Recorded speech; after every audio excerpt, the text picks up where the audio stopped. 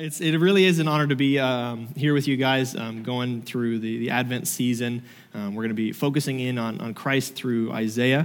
If you guys would turn with me to Isaiah 52, we're going to be going through the section 6 through 15. So that's Isaiah 52, verses 6 through 15.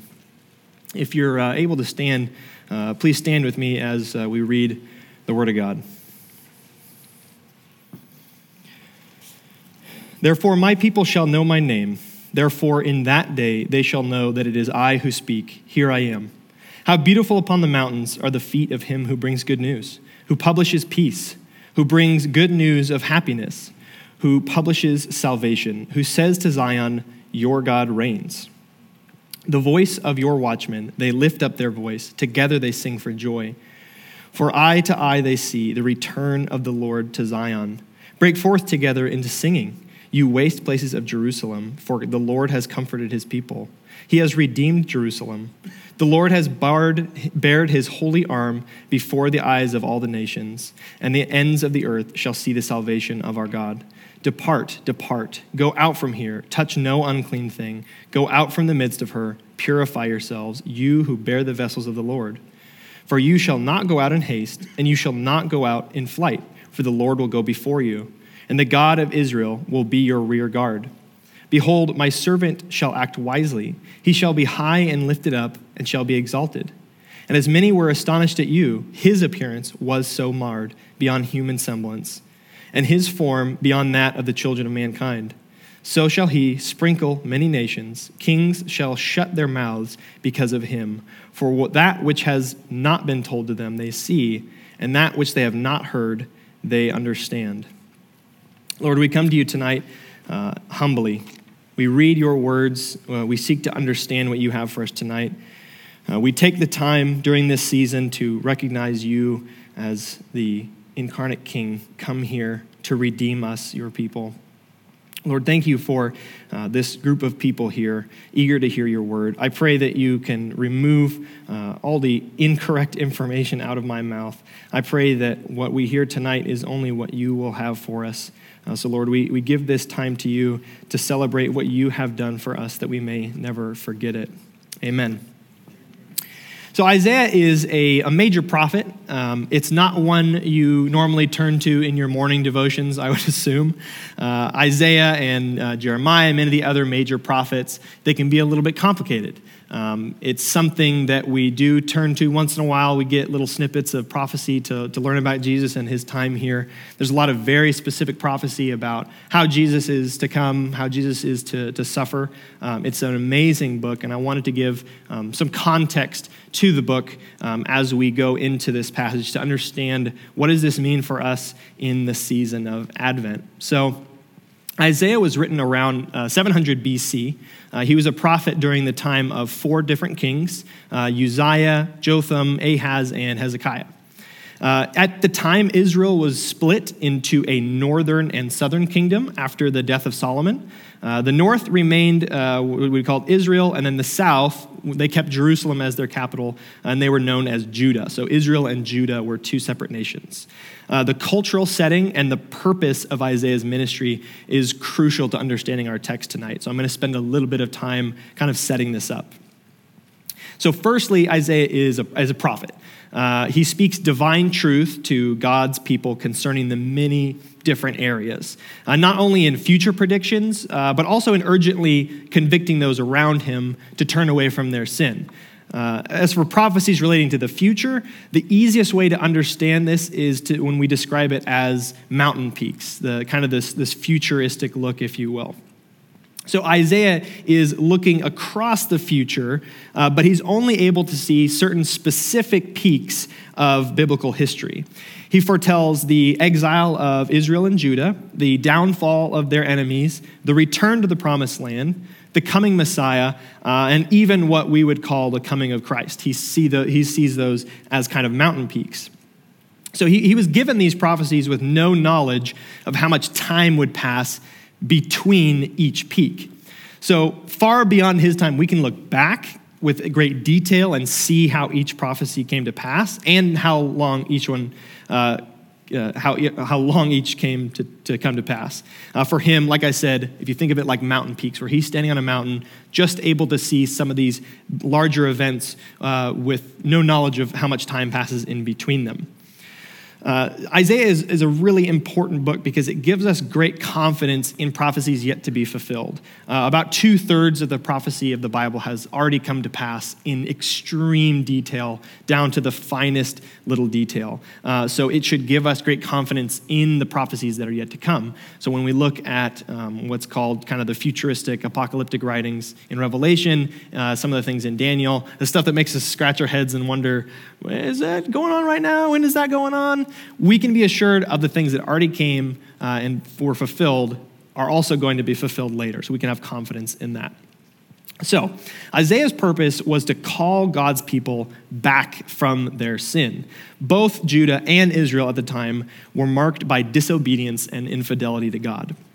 Judah, specifically in the time of Isaiah, would be best described as compromising.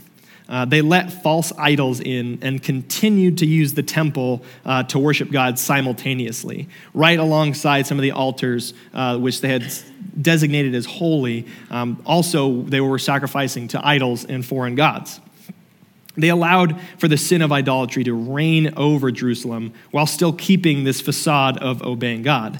Their false spirituality also led to poor political decisions by the kings. You've probably heard in the history of Israel, there's good kings and bad kings. If you read through Kings and Chronicles, it's kind of an up and down. You see some that really honor God and some that don't. It's this big roller coaster ride.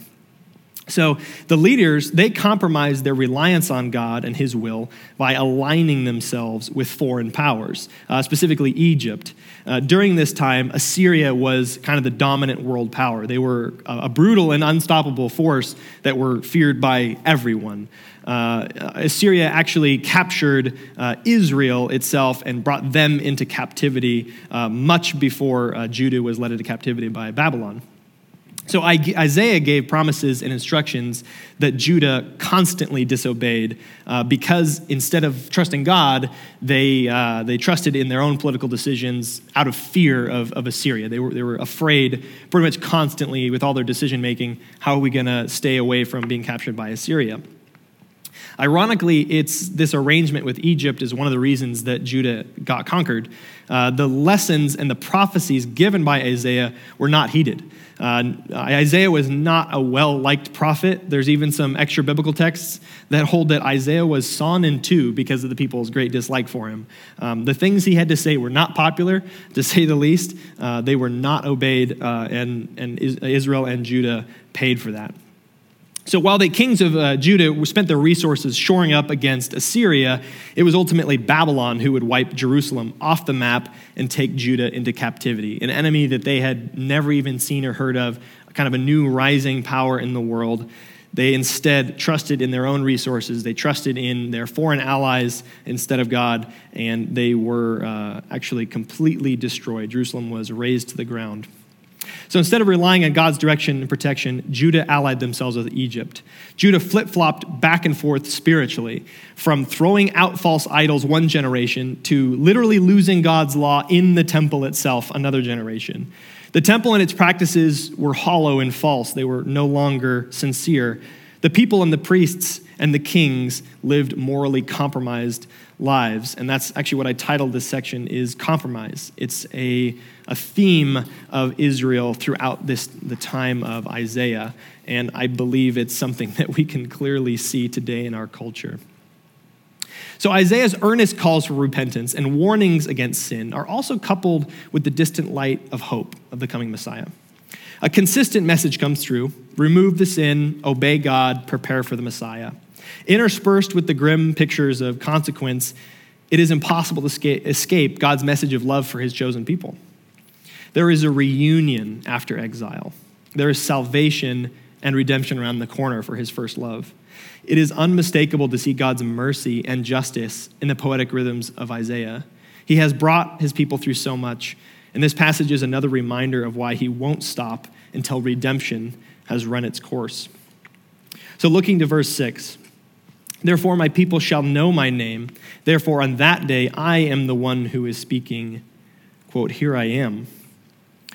This is a repeated call to remember what God does for his people throughout Scripture. Often, the moment of Exodus is called to be remembered throughout Scripture. There is no clearer picture of salvation than the Jews leaving slavery by the power of God. At the burning bush, God tells Moses his title. He tells Moses who he is. Basically, God is telling Moses, he says, "Moses, they will have no doubt in their minds when you tell them what God has told you." Remember, Moses was worried what the leaders in the Egyptian camps would think. I don't know, this Moses guy is coming and telling us, whatever. How do we know it's true? And God gives him clear direction and says, no. I'll tell you my name.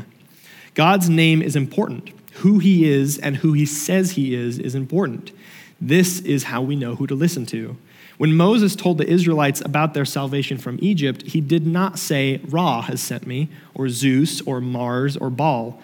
Instead, he tells them that God has told him. This is Exodus 3:13 through 14. This is that passage.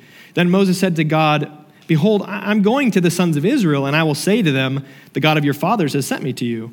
Now they will say to me, 'What is his name?'" It's a reasonable question. "What shall I say to them?" 14. And God said to Moses, "I am who I am." And he said, "This is what you shall say to the sons of Israel. I am has sent me to you." And then later, God specifies the relationships he wants with his people. This is Exodus 6:7. "Then I will take you as my people, and I will be your God, and you shall know that I am the Lord your God, who brought you out from under the labors of the Egyptians." So in the midst of a generation that will not stay faithful to their God, he is calling for their attention. He says, "Remember who brought you out of Egypt. It's me. I'm still here." But then he says, "On that day." Well, what day? The day of redemption is the day that they're talking about. The day when the exiles are reunited with their God, which has many, many meanings. There was a return from exile, but later we see the imagery of the Messiah as well as we get into verses 13. And some scholars even add that this can look even further forward to what's called the day of the Lord. So when he says in that day, there can be many interpretations of that. What does he mean? Does he mean now in exile? Does he mean in that day when Christ comes? Does he mean in that day when Christ comes again to rule forever? Well, this is the mystery of prophecy and the beauty of what we call the harmony of Scripture. It is by God's design that the events in time hold many purposes, not only as living metaphors, but fulfillments in themselves. Think back to the story of Passover. It's not only an act of literal salvation of the Israelites, but also a living metaphor for our spiritual salvation by the Passover lamb who is Jesus Christ. It holds two important meanings: literal salvation and a picture of our spiritual salvation later by the Passover lamb.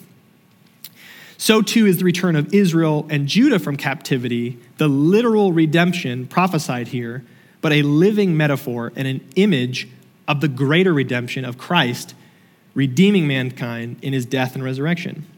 And so it will be completed even further when Christ returns and the New Jerusalem is instated, and the exiles are returned to Zion once and for all.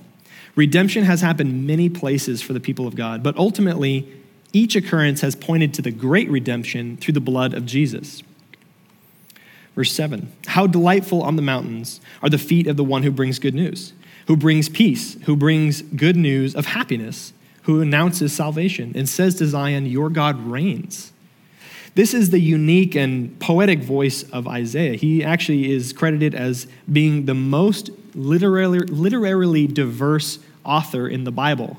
He uses more different words than any other author. He has a very unique voice in the way he says things, but is never lacking in that Holy Spirit inspired word.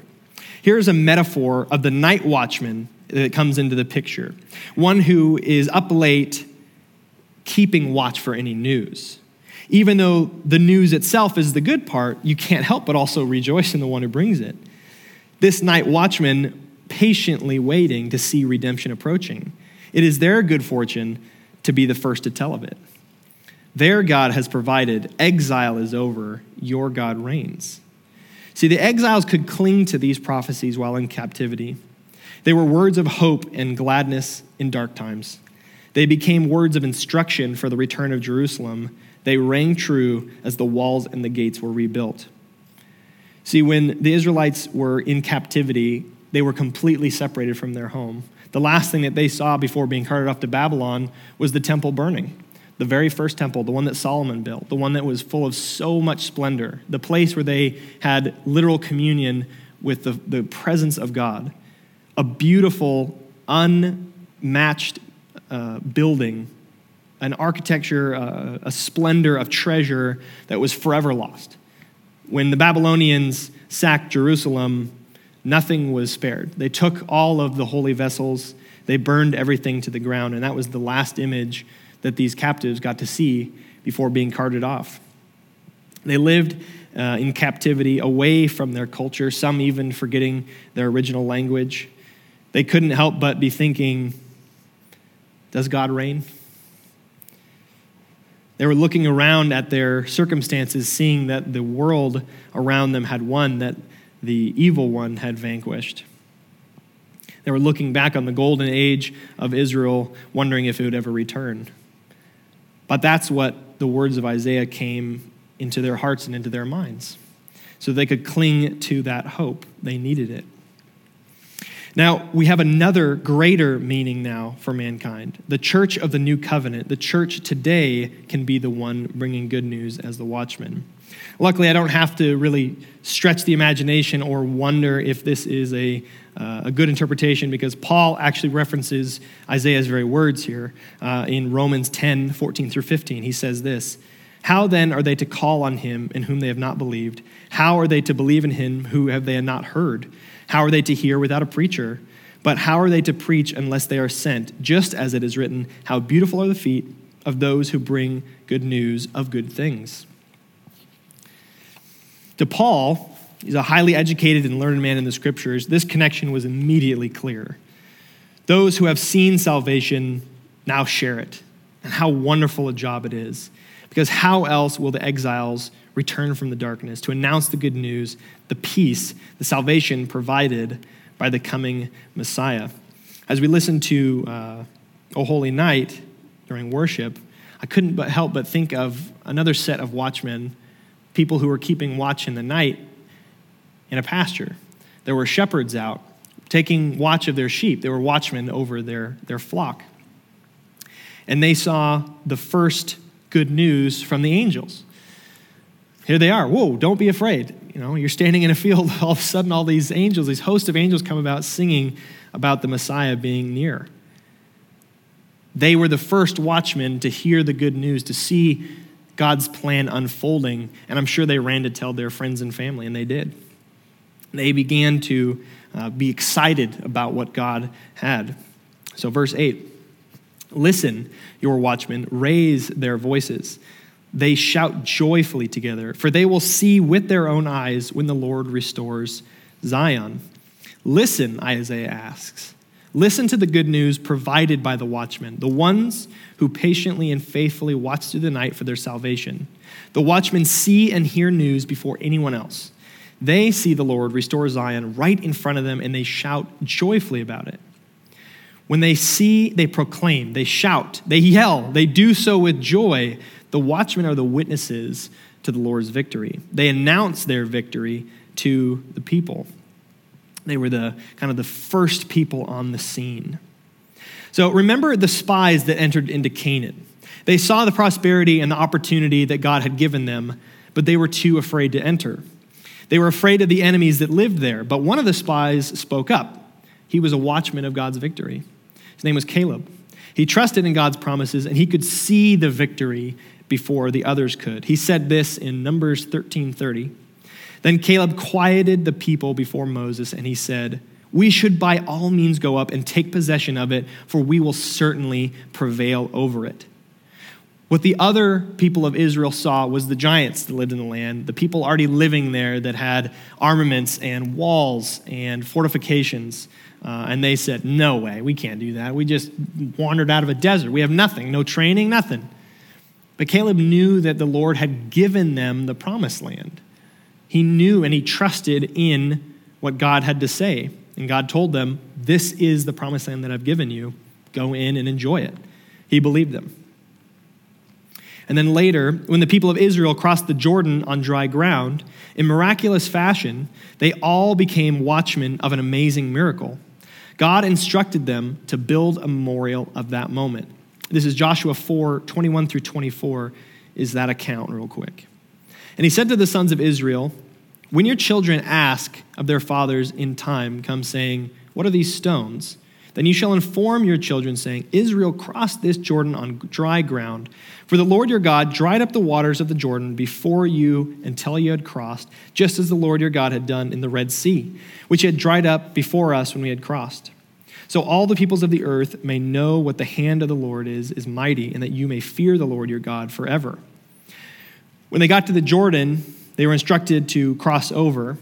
The priests they stepped in with one foot with the Ark of the Covenant. You don't want to be that first guy. He stepped in, dry land, they crossed. It's an amazing miracle, and God instructs them, take stones from the river and build an altar here in remembrance. And that's that account right there. See, the ones who witnessed the miracle were to share the account and recount the amazing works of God to those who were not present. That's the job of the watchman. We read 4 first-hand accounts of the work of Christ. They were written by watchmen, those who saw with their own eyes the restoration of Zion. And with joy, they lifted their voices for us to hear. It's the watchman's job to pass on the news of what they witness, to pass on that information to others. And the news is good. Its contents are very joyful. The word evangelist actually has the word angel in it. And in Greek, it comes from the same word. It's one who gives out news, one who gives out good news. And Paul exhorts Timothy, and he says, do the work of an evangelist. The angels in that Bethlehem field, they were evangelizing. They were giving the good news of the gospel. That's a clear picture of what our job is. According to Paul, what we need to do, it's to be a watchman, to pass on that news. You hear, you see the good news for yourself of what Christ has done in your life, and then you pass it on to someone who doesn't know. That's exactly what a watchman does. And now Isaiah prescribes the response to the good news. Here's what they are to do. This is verse 9. Be cheerful, shout joyfully together, you ruins of Jerusalem. For the Lord has comforted his people. He has redeemed Jerusalem. So this is our response in hearing what the watchmen bring us, to be cheerful, to rejoice. The last line is key. He has redeemed Jerusalem. Redemption is actually, in Jewish culture, is a familial act. To the Jews, redemption comes from Levitical law. It is the act of buying back what was lost, and it's buying back by a family member, as in lost property or family possessions. If you remember the book of Ruth, it's the story of a family redeemer, Boaz, marrying Ruth to redeem what would have been lost. Redemption would call to mind for the generation of Israelites being redeemed from Egyptian slavery by what the Israelites called the 10 miracles, or the Egyptians called it the 10 plagues. Redemption is the purchase of what is lost. It's reclaiming of that which had been sold to the enemy. Earlier, if we go back a couple verses in Isaiah 52:3, this is what the Lord says. For this is what the Lord says, you were sold for nothing, and you will be redeemed without money. Redemption is a clear picture of payment for release, paying the ransom, purchasing what is lost. See, this is the reason to be cheerful, to shout joyfully together. Because as the exiles wasted away in captivity far from home, generations would pass before true redemption would come. The generations lost to Babylon would cling to these words, ready to go to their ancestors' home, to a Jerusalem that some had never even seen. These were the only words of hope they had. They would cling to the stories of redemption passed down by watchmen and continue to pass them on, awaiting their return to Jerusalem. To be cheerful, to return. So verse 10, the Lord has bared his holy arm in the sight of all nations, so that the ends of the earth may see the salvation of our God. See, this is the reason for hope. This is what God's people have waited for, the full might of God's strength laid out on the enemy for his sake. That is what it means to bear his holy arm, or to unleash some full might.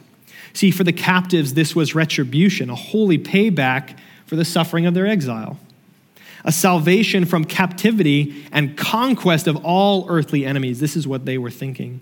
When the captives returned to Jerusalem and rebuilt, they were still waiting for this moment. It was not earthly powers that would be crushed. It was not the status of Israel as a political power that would be redeemed, because the power of God would be bared against the powers of death and sin. All the earth would know the name of Jesus, the Son of God, the incarnate deity. The salvation from sin would be the greatest conquest that had ever happened, greater than any physical battle or power, but a king and a kingdom who would never be toppled. This conquest was to be announced to every corner of the world, for those who witnessed it would be like watchmen and deliver the news that God reigns supreme. This coming victory required its participants to be prepared. God calls his people to holiness, to be set apart as a picture of his holy nature.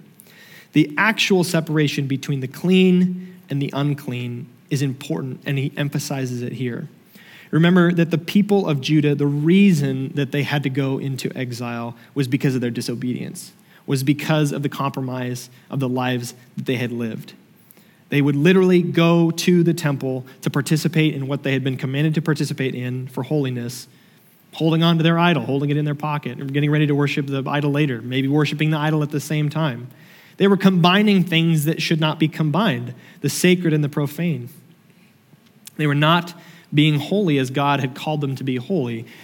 And he reminded them, and he reminded them, and he reminded them, and he reminded them, and they stuck their fingers in their ears, and they la, la, la, la, la, I don't care, I don't want to listen, I don't want to listen. And they went back and forth and back and forth. And they obeyed, and they disobeyed, and they obeyed, and they disobeyed. And if this sounds familiar to anybody, we're not trying to point any names or, name any names, point any fingers, but the history of Israel is the history of sinful man. If you see any resemblance to modern culture in the history of the Jews, it's because man has not changed. Sinful man needs a holy God to cleanse them from their sin. We constantly go back and forth. We constantly keep our idols in our pockets as we walk into church. I got an idol up here. It's easy to look back and go, oh, those Israelites, those foolish Israelites. They didn't have the rest of the book. That's what their problem was. But they did. They did have the full picture. They did have the hope. You see, God has revealed his nature and his method of salvation since the beginning. If you go to Genesis 3, you can see there is a prophecy there given and saying that the downfall of sin is not going to come from the actions of you or I, but it's going to come from someone who God promised to send to do it in our place. So, 11. Depart, go out from there. Do not touch what is unclean. Go out the midst of her, purify yourselves, you who carry the vessels of the Lord. For the exiles leaving Babylon, they were told to leave and take none of the old life with them. Do not bring the pagan rituals. Do not bring the foreign activities. Do not keep living as a captive. Leave Babylon behind and purify yourself from sin. The reason that Judah had been captured in the first place was for their sin. Now that God had redeemed them from their captivity, they needed to leave it all behind.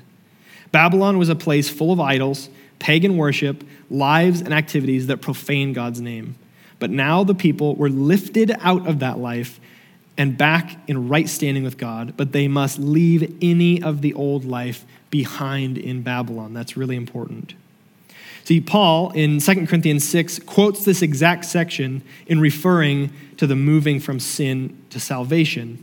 In chapter 7, verse 1, he says this, "Therefore, having these promises, beloved, let us cleanse ourselves from all the defilement of flesh and spirit, perfecting holiness in the fear of God." Like I said, I don't have to do too much work. The New Testament, really, I kind of lean on that for translation here. It's about removing Babylon from your life. We all come from Babylon. Some of us were born in Babylon. Some of us were born really near Babylon.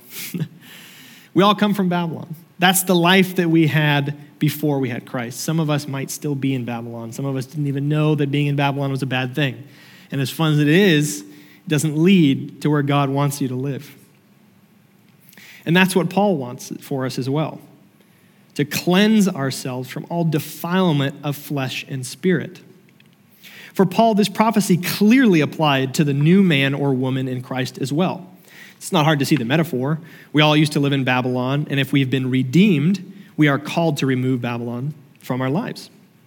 The old habits, the old man, the old wineskin that is not fit for new wine. See, this is an important instruction from God. It's repeated in many different ways.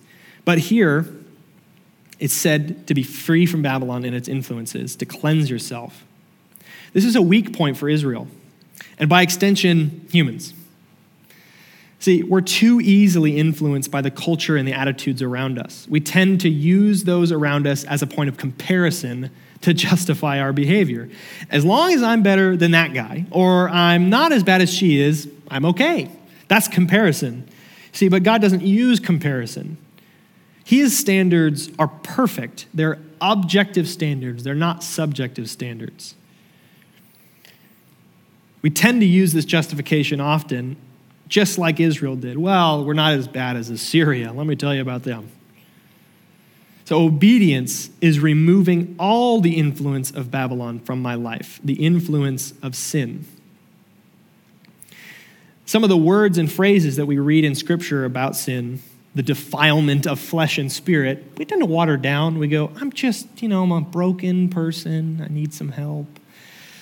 Scripture lays out very clearly what sin is. It's a complete separation from me and God. And in Romans, it says that the wages of sin is death. There's a stark consequence for sin. And there's consequence for keeping sin in our lives as well. So it's removing the cultures, the attitudes, the practices, and the idols that belong to the world, and instead practicing holiness. Practice makes permanent, right? Let me go to Psalms 37, 23, and 24 real quick. This is an encouraging passage. I was reading it in my devotion today. This is Psalms 37, 23, and 24. I was encouraged by this. The steps of a man are established by the Lord when he delights in his way. Though he fall, he shall not be cast headlong, for the Lord upholds his hand. So again, in the midst of this consequence and stark reality of sin, we got to remember about the hope. Because that's what the psalmist is saying here. He says in 23, it's the one who delights in the Lord's way that his steps are established. And though he fall, he shall not be cast headlong. It's not over for him when he falls. It's an encouragement that we can hold by. Then Isaiah continues explaining the way in which this happens. This is verse 12. But you shall not go out in a hurry, nor shall you go as fugitives. For the Lord will go before you, and the God of Israel will be your rear guard. See, again, this is hearkening back to the Exodus from Egypt. When Moses led the people to the Red Sea, Pharaoh changed his mind and chased him with an army. There was a sense of urgency and flight, as there should be in the Exodus from Egypt. While redemption had taken place, there was a hurried escape that the people had endured. So this is a reminder of such a time, but also a differentiation. This redemption is a victory march. They are not leaving in the dead of night. They're not afraid to be caught and returned. They're not running for safety before they can be brought back into captivity. But what stays the same as when they left Egypt is God's presence. See, before his people, it says, that means vigilant and watchful, directing their path, bringing them to a place of his design. And it says, I will be their rear guard, just like in the time of Pharaoh, when God's presence came like a wall of fire behind them, keeping Israel safe from Pharaoh's army. God's promise to keep us safe God has promised to keep safe what is his, To be the rear guard is also to protect the weak, the vulnerable, the ones who cannot travel as quickly. It's to ensure security. We can be assured of his promises and his directions and the ability to reach his desired location. Just like we talked about in Psalms, it's the Lord directing the steps of the righteous. It's in his direction. You notice that it's God going before and God going behind. He's directing this train. It's going in his direction. I don't have to stand in the front and wonder, oh boy, I don't know where I'm going, but I hope this is right. I have someone to follow. We have the shepherd, right, to lead the sheep. And he's also behind. You guys ever seen, National Geographic, the zebras? Here we have a herd of zebras traveling through the safari. And you see the lion coming back, the lioness. And you know who she goes for? Is it that really strong, buff-looking zebra at the front, or is it the one with like the 3 legs in the back? They go for the back. They're going for the back. It's unprotected. It's weak. It's vulnerable. But God has promised to keep the front and the back. If you're a 3-legged zebra, you're safe, okay? So we can be assured of his promises. This is what Philippians 1:6 says. For I am confident in this very thing, that he who began a good work among you will complete it by the day of Christ Jesus. And this is what Psalm 23:1 is. This is a famous psalm. The Lord is my shepherd, I shall not want. The rest of that psalm is beautiful and comforting, but we get the picture. The Lord is my shepherd, I shall not want. And Paul is confident that he who began a good work will complete it in the day of Christ Jesus. Have you ever started a project you couldn't finish? Yeah, I have one of those in my garage right now. I'm not confident that I'm going to finish it. I'm glad that's not how Jesus is. He's confident in Christ. We should be confident in that work among us. So there are more promises of God's faithfulness than we have time to recount here, but they are worth recounting. And it's by forgetting God's faithfulness that Judah and Israel fell into sin and disobedience and then exile. There is a reason that God often repeats himself. You often see verse after verse after verse, God saying the same thing to people over and over and over again, and we're rolling our eyes going, yeah, we get it. Well, we don't. That's why he has to repeat himself. See, the history of the Jews, like I said, is the history of human nature. We must recount God's faithfulness. We must go back to these passages of hope. We must see these fulfilled prophecies and understand what he has done for us, or else we forget. We so easily forget. Then our narrative takes a sudden turn. Here we go to verse 13. It's though as we've segregated into a next chapter, a very strange depiction is made. One of a servant's given honor and stature by God. One who would suffer in the place of those who had deserved suffering. One who would be the power of God or the arm of God. One who would intercede for sinners. One we know as Messiah. We've transitioned to verse 13. And it says this, behold, it's always a great transition word right there, behold, my servant will prosper. He will be high and lifted up and greatly exalted. It's almost like a 90-degree turn here. Where are we going? See, here we're introduced to this character known as the servant. But in this first verse, it says his status is great. He is worthy and deserving of exaltation. It's kind of odd seeing a servant, but one who is worthy of deserving exaltation. But if we looked at Matthew 26:64, we can see how Jesus fits this description. This is 26:64 of Matthew. Jesus said to him, you have said it yourself, but I tell you, from now on, you will see the Son of Man sitting at the right hand of power and coming on the clouds of heaven. Sitting at the right hand of power is another way to convey his status as a powerful extension of God's power. That's kind of what that means, right? So that's who Jesus is. This is why we can look to these very specific prophecies and understand what they mean and how they apply to Jesus as the Messiah and how we can have confidence in Jesus as the Messiah. See, the servant has a claim to high status. He will be exalted. But this also looks forward to the time of Christ's second coming.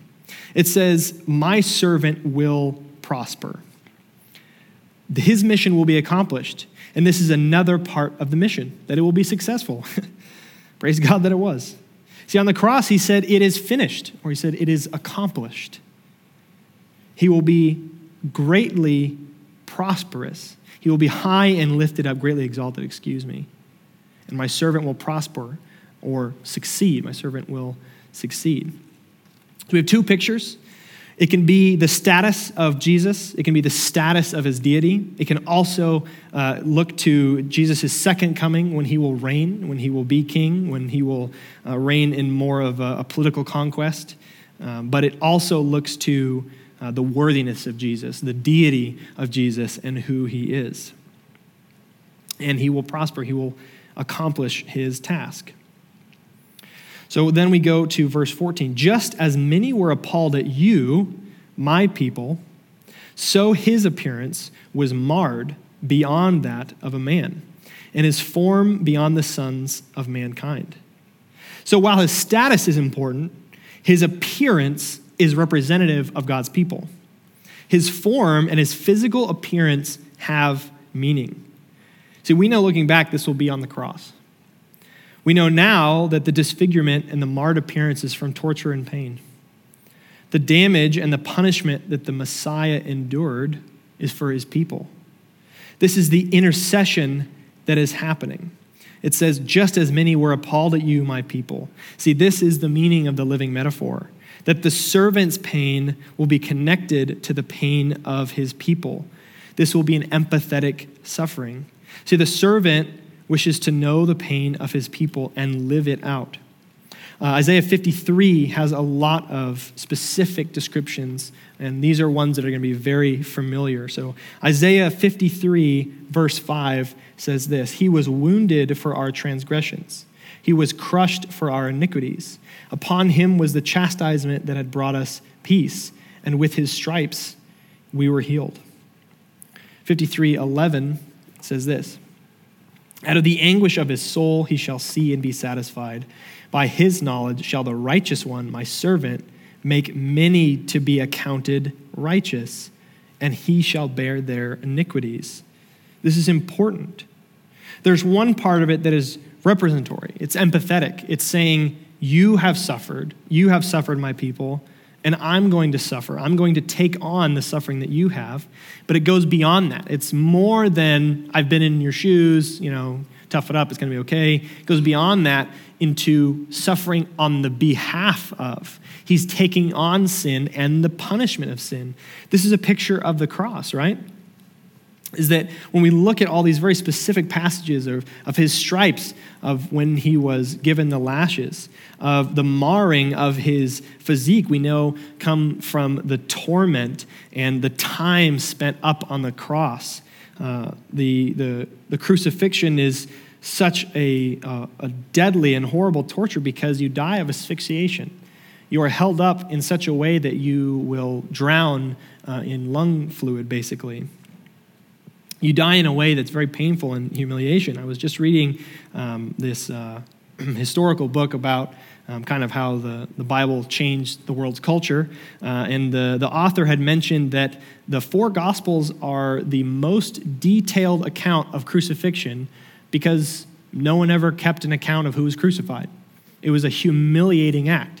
It was something that was so low that no one dared to even remember the names of the people who were crucified. It was for common thieves and people who were to not be remembered, buried in graves that were unmarked. The Bible's accounts of Jesus suffering on the cross is the most detailed account we have of anyone being crucified. No one can remember anybody's name. Oh, it wasn't that one. I don't know. I think he stole some apples or something. It's such a low position for someone to be in, to be crucified by the Romans. Now, our world is completely changed by it, we know. That cross means something different. People wear it around their necks. That would be bizarre if you walked around and you saw someone wearing like a guillotine.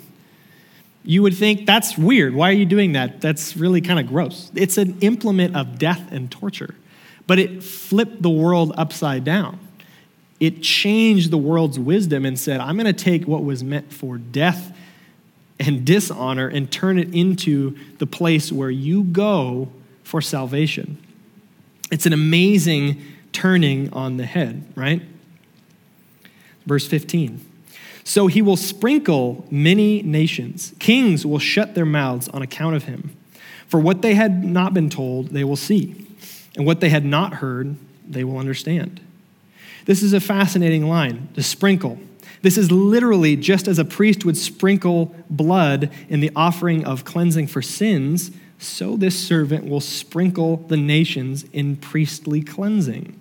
I want you guys to turn back to Leviticus 16:19. It might be a book of the Bible you've literally never turned to. 16:19. This is a description. This is another picture of what we're talking about here. Again, a living metaphor, lived out and fulfilled, and then again by Jesus. This is 16:19. This is kind of instruction and training. You heard of the Levitical law, right? And he shall sprinkle some of the blood on it, meaning the mercy seat or the altar, with his finger 7 times and cleanse it and consecrate it from the uncleanliness or the sin of the people of Israel. This was a cleansing that they were instructed to do for the sin of the nation. And it says here, so he will sprinkle many nations. This is interesting. The first time for this priest here in Leviticus is the sprinkling of the blood, cleansing the nation of Israel. But here we have a change. It is sprinkling on many nations, which is really good news for you if you're not Jewish. So it's literally that priestly duty being fulfilled. And it's also a possible end times reference later when it talks about the ears and the eyes.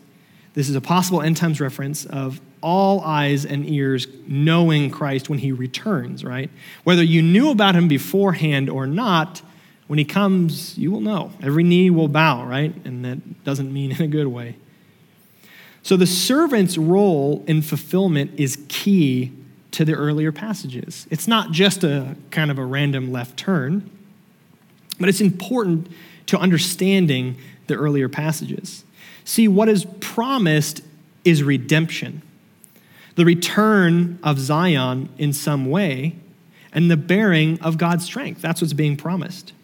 So here in the second half is the mode of fulfillment.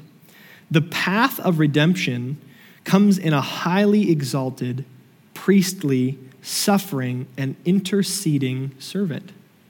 This is the Messiah. So the good news to be celebrated, the promised seed highly anticipated, the final redemption of Israel and for the world.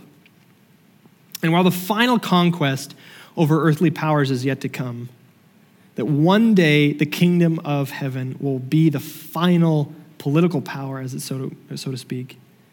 See, the Messiah came to defeat the trickiest of all enemies, that is sin and death. And the message that Israel has been given is one of hope and preparation, that we must leave Babylon or Egypt or Corona, that our lives must reflect that change, that the idols of sin from our old lives must be left behind, that we are bought and we are paid for. But instead, we walk in victory. We walk with what God has promised land ahead and his faithful protection behind us.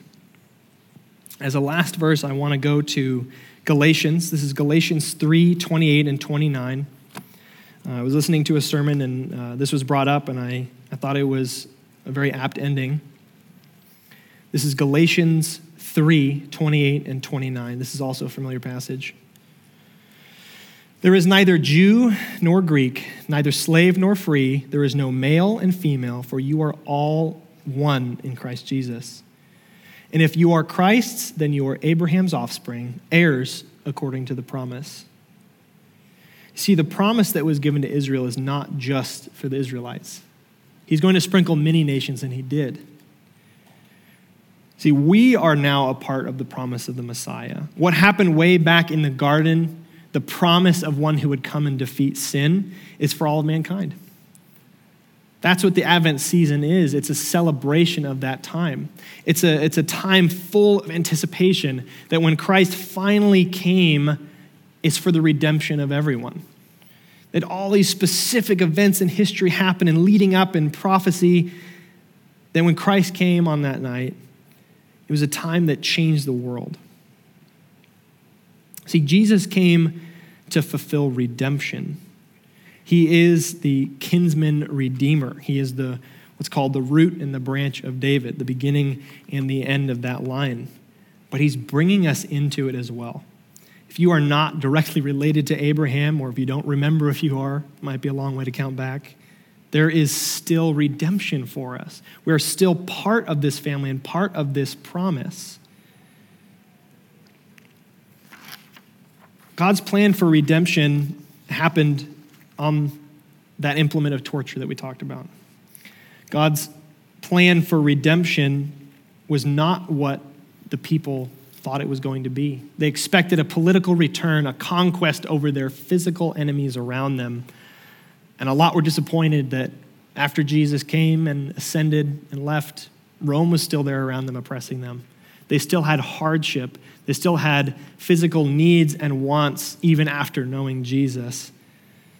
See, what he has promised in redemption is so much greater than our physical well-being here and now and the enemies around us. You can look to Psalms to see the lament of someone with so many enemies around them. See, what Jesus did in redeeming us is he purchased us with his blood from our sin. So if you don't know who Jesus is, if you don't know him as your personal Lord and Savior, if you only know of him as a name, this is the time of salvation. It's being offered to you. So as we close in prayer, be looking to your Redeemer. And if you don't have him as your Redeemer, as your Savior, you can pray with me now. Lord, we know we are sinners. We know that we have fallen so short, just as Scripture says that all have sinned and all has fallen short. But Lord, you have provided Christ. You have provided the Messiah as the way out. So Lord, knowing that we have fallen short of your standard, that we cannot be perfect, we pray to you asking for your forgiveness, that you would live in our lives as Lord and Savior, that we can look to you as our Redeemer, and then we can live like you are a Redeemer, that we leave behind the old ways, the things that have been keeping us from you, that we cleanse ourselves from all unrighteousness. Lord, we pray for your healing over our nation, over our community, as we are so split up, as we are so compromised right now. Lord, we look to the Israelites as an example. We look to them as a living metaphor, fulfilling so many things. Lord, we pray that we are not a compromising people.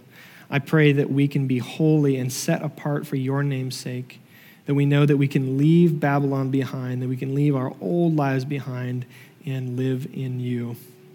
Amen.